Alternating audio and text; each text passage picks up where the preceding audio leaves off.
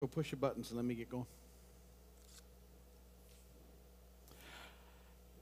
Hello, everybody. Welcome once again to the Vineyard. We're glad you're with us. And we're continuing on in a series we're doing called Vineyard Verses. Vineyard Verses, we're 16, this is our 16th study on Vineyard Verses. And we're looking at passages of Scripture.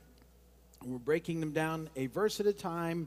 And I'm encouraging you to memorize them as we go, if you can. These are sort of foundational passages of Scripture that help us in our day-to-day walk. And so memorizing them has them readily available to us. And, you know, we looked at the Hebrews 10:19 through 25 passage. It reminds us of our access to God 24/7.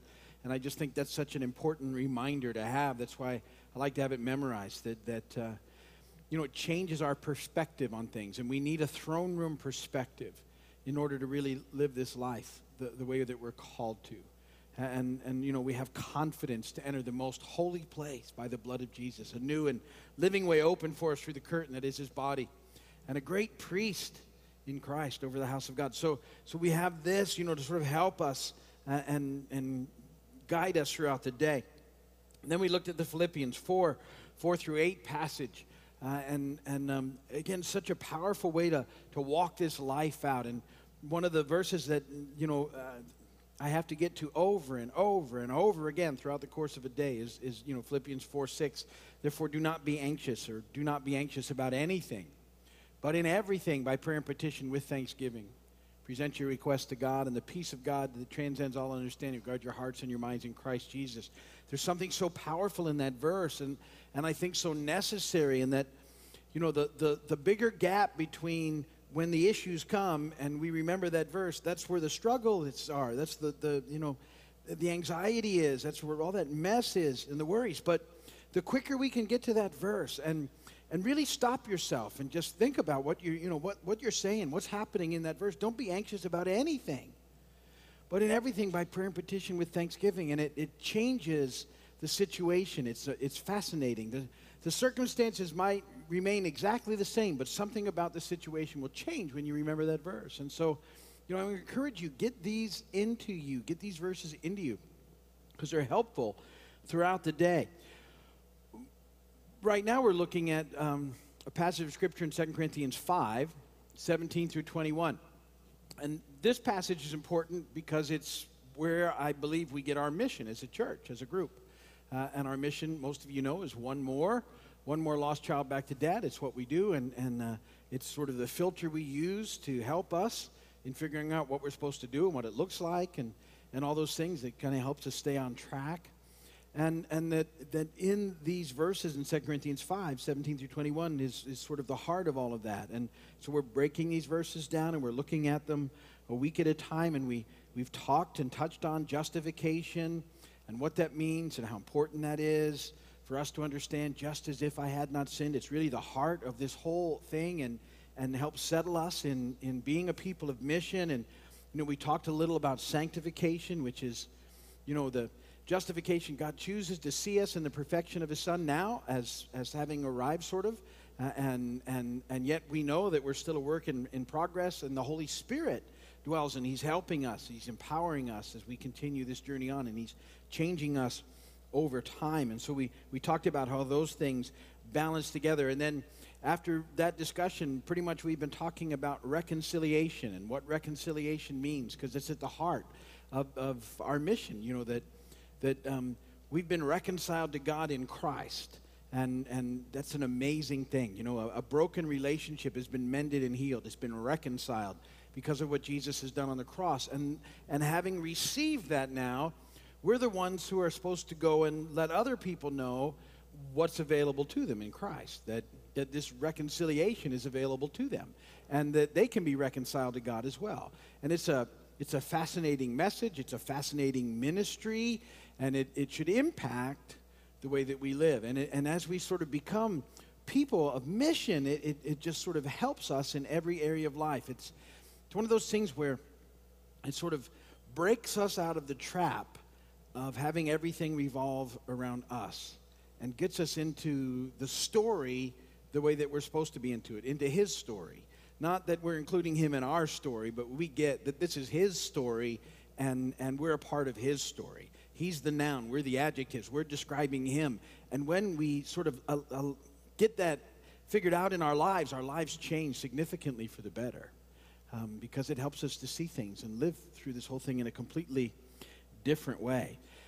And so today, Paul adds to this message the idea of us being ambassadors for Christ. Being ambassadors for Christ. And it's an amazing concept and idea. And again, one that if we're thinking about it will really help us know how we're supposed to sort of walk this life out on a day-to-day basis. So we're going to dig into that in just a moment. That's the intro. Transition, a bad joke or a silly thought or something. I have this thought. So think about this. It's sort of a geometry thing. Parallel lines have so much in common, it's kind of a shame that they'll never meet.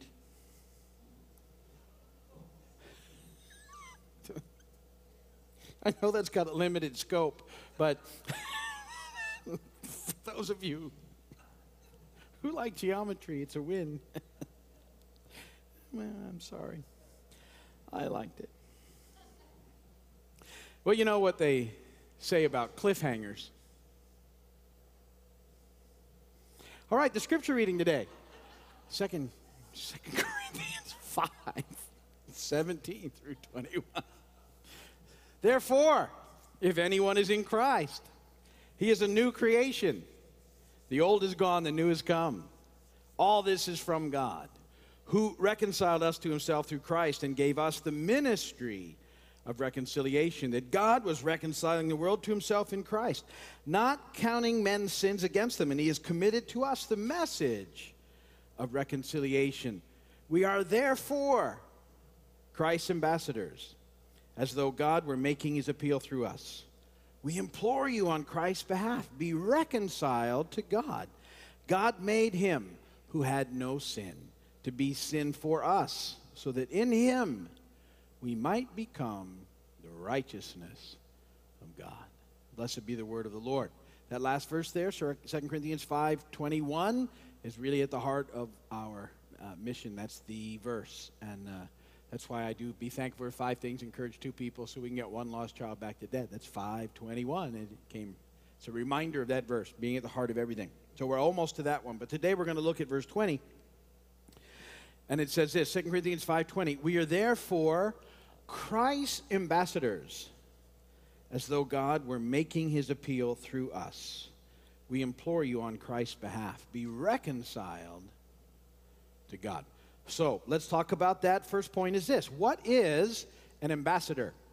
What is an ambassador? Generally speaking, an ambassador is a respected official acting as a representative of a nation, sent to a foreign country.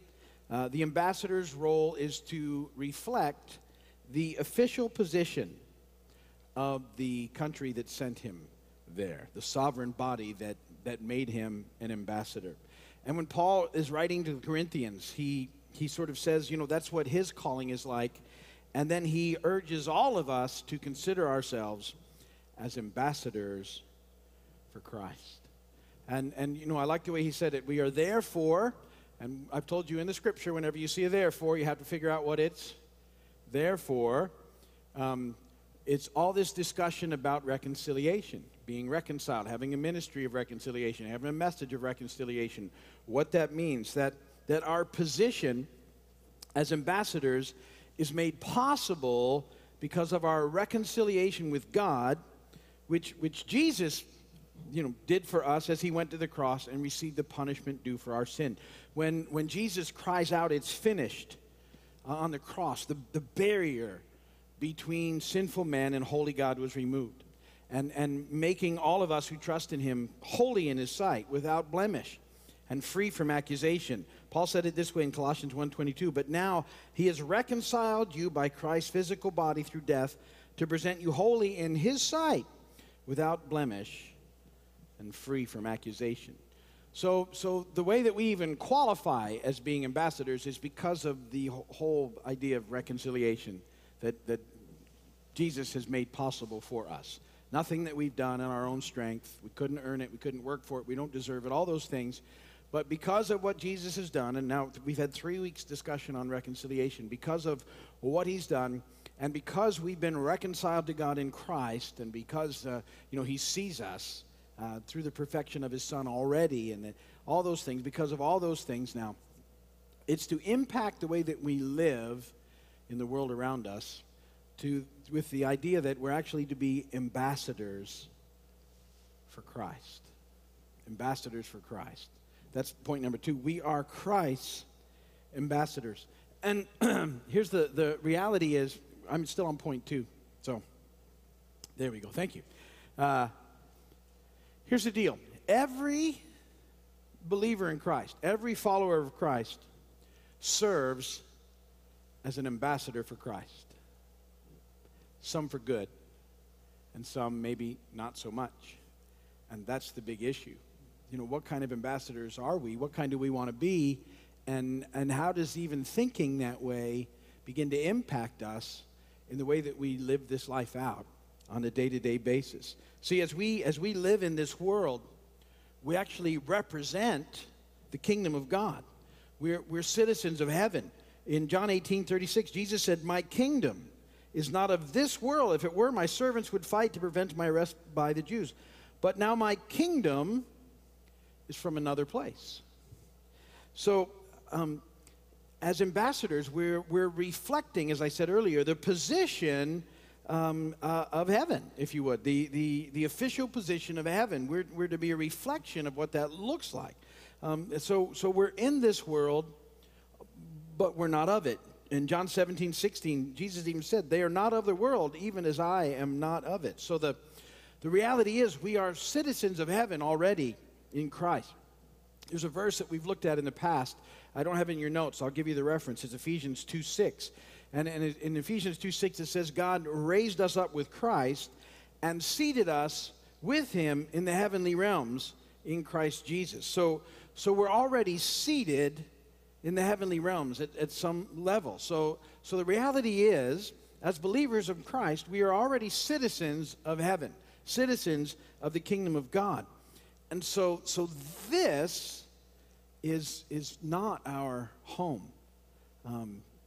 We're here on purpose. We're here on a mission. Oftentimes when there's groups of people serving in a foreign country, that's called a mission. Even in the government, and ambassadors are part of that, and there's all these things. The idea of being a minister, that whole, it all ties in. So in Christ, we're citizens of heaven, but we're still here because we have mission and we have purpose. This is sort of my understanding of why we don't sort of get zapped up the moment we figure this out. Like the moment that you come to Christ and you're a citizen of heaven, the moment that you're not just kind of taken right up is because we need to be part of this mission. This is the plan. This has always been God's plan on how other people are going to know. We're going to get it, and then we're going to tell other people. I love thinking about the idea that we sit here today, and if you're a believer in Christ today, it's because the church for the last 2,000 years has done its part to be an ambassador. That they just kept talking about it and living it and telling people and preaching the good news and sharing the gospel. And this happened year after year after year for 2,000 years. And because that happened, we're here. Because of their faithfulness. And so for it to continue, it's on us to continue to serve this way and to live this way. That we live here as representatives of the kingdom of heaven. It's a huge dynamic paradigm shift, if you would. There's something about this that makes us go, if we're really thinking about it. Because we have a tendency to live as though everything revolves around us, and really it's how everything impacts us. It's by nature how we tend to look at things.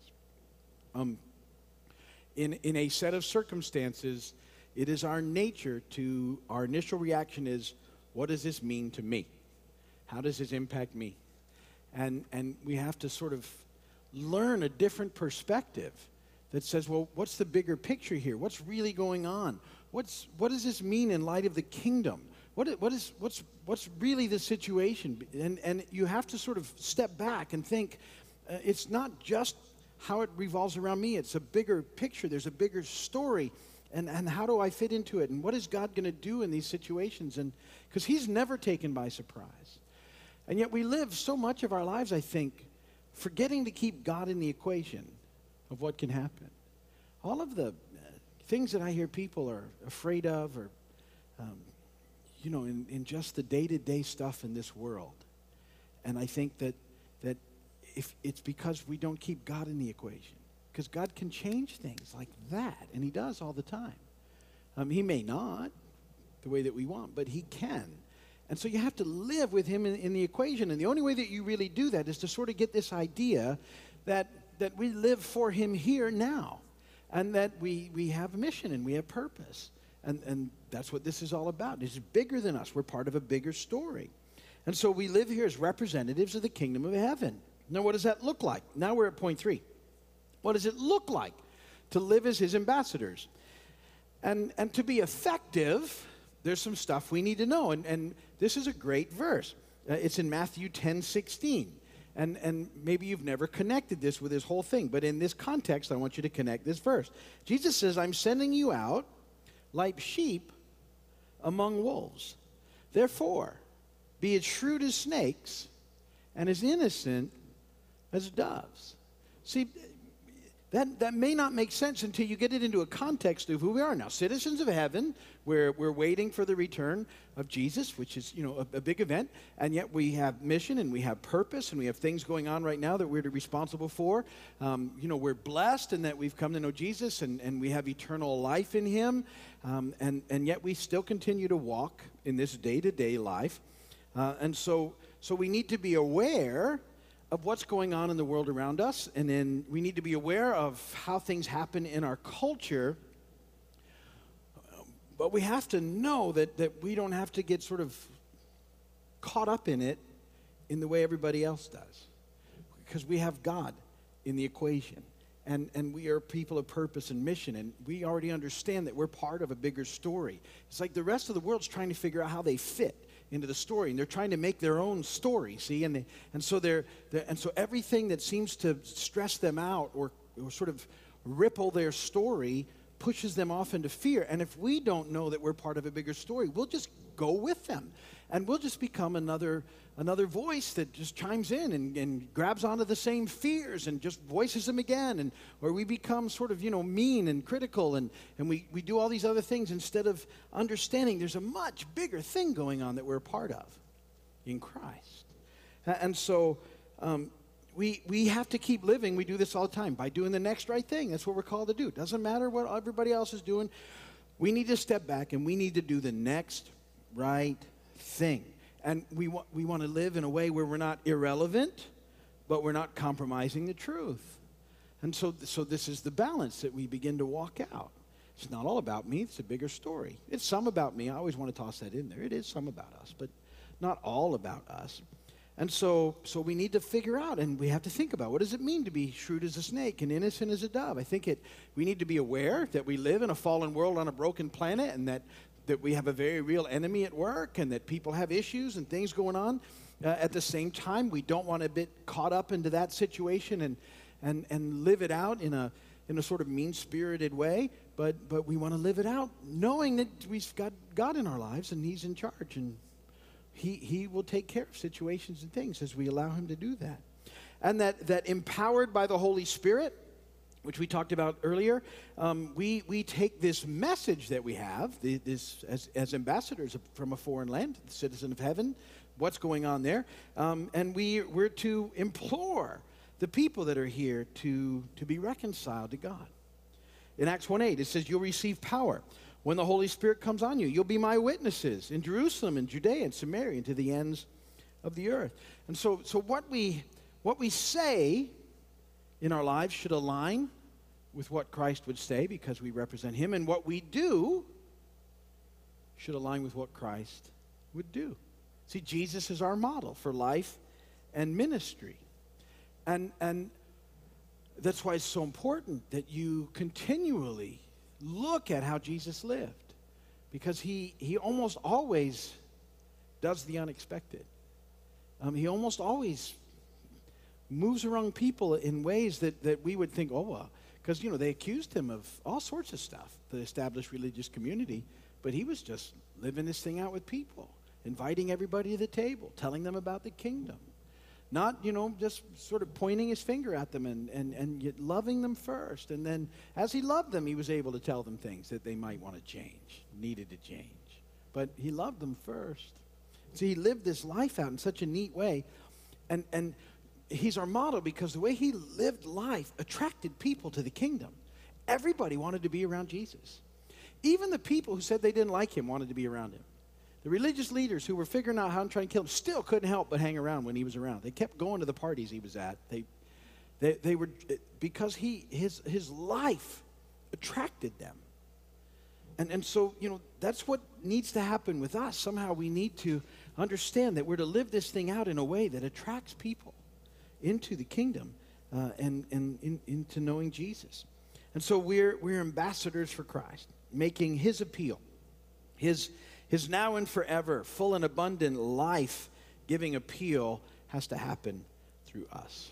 And so that's what we need to think about and just sort of consider those things now. What does it mean to you to be an ambassador for Christ? And how will that change you? How will that sort of make you look at things a little differently? Because that's the big question. And it's at the heart. Answering that question sets us up to be people of mission and live this thing out the way that we're called to. And the fascinating thing is when we do that, that's where we experience life.